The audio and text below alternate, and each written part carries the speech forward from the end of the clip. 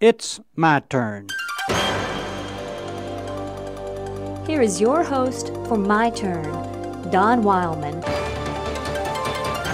In more than one place in my reading, I've come across a story which I feel is worth sharing. It happened in Russia several years ago. The Tsar came across a sentry standing at a secluded spot in the palace gardens. The Tsar could not understand the purpose of the guard. The spot had no military significance, and there was no danger to the Tsar in that location. Wondering about the reason behind the guard's presence at that location, the Tsar asked him his purpose. "Sergeant, what are you guarding?" Back came a quick reply from the guard. "I do not know, sir. I was merely assigned to this position by the captain of the guard." Well, the Tsar proceeded to call in the captain of the guard and ask him why there was a sentry in the middle of his gardens. "I do not know, sir. I was merely told to place a guard there by the previous captain of the guard." Becoming more puzzled and intrigued by the presence of a sentry in his gardens, the Tsar ordered research into the matter. Those responsible for dealing with research into such matters were put to work.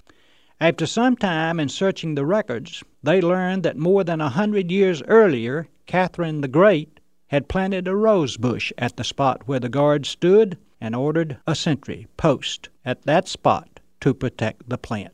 So for more than 100 years, a guard had assumed his post, protecting he knew not what, a rose bush which no longer existed. How strong and equally silly sometimes are some of our traditions. We accept things past generations have passed down to us, never pausing long enough to ask why. Now, we must not, in our haste, throw out tradition simply because it is tradition. To do so would be a very foolish thing. Many traditions have a solid base and provide an effective purpose. But we must always be willing to question tradition in order that we can examine its purpose and usefulness. Tradition must never be accepted simply because it is tradition. Someone has coined the 7 last words of an institution as these: "We have always done it this way." Common sense allows us to see that it's not the institution that lives in the past, but the one that is in touch with the present and planning for the future that remains a vital element of society. The institution that is ruled by tradition soon ceases to exist, and rightfully so. The Galilean encouraged this attitude toward questioning tradition.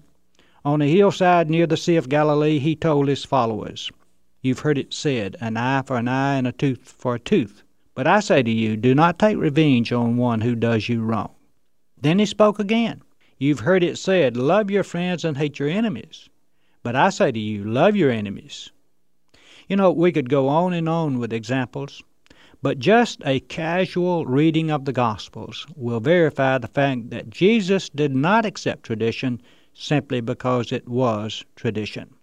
Let us not be hasty in destroying our traditions, but let us always be willing to question tradition. Who knows? We might find a few more dead rose bushes being guarded. This has been My Turn with Don Wildman, a production of the American Family Association.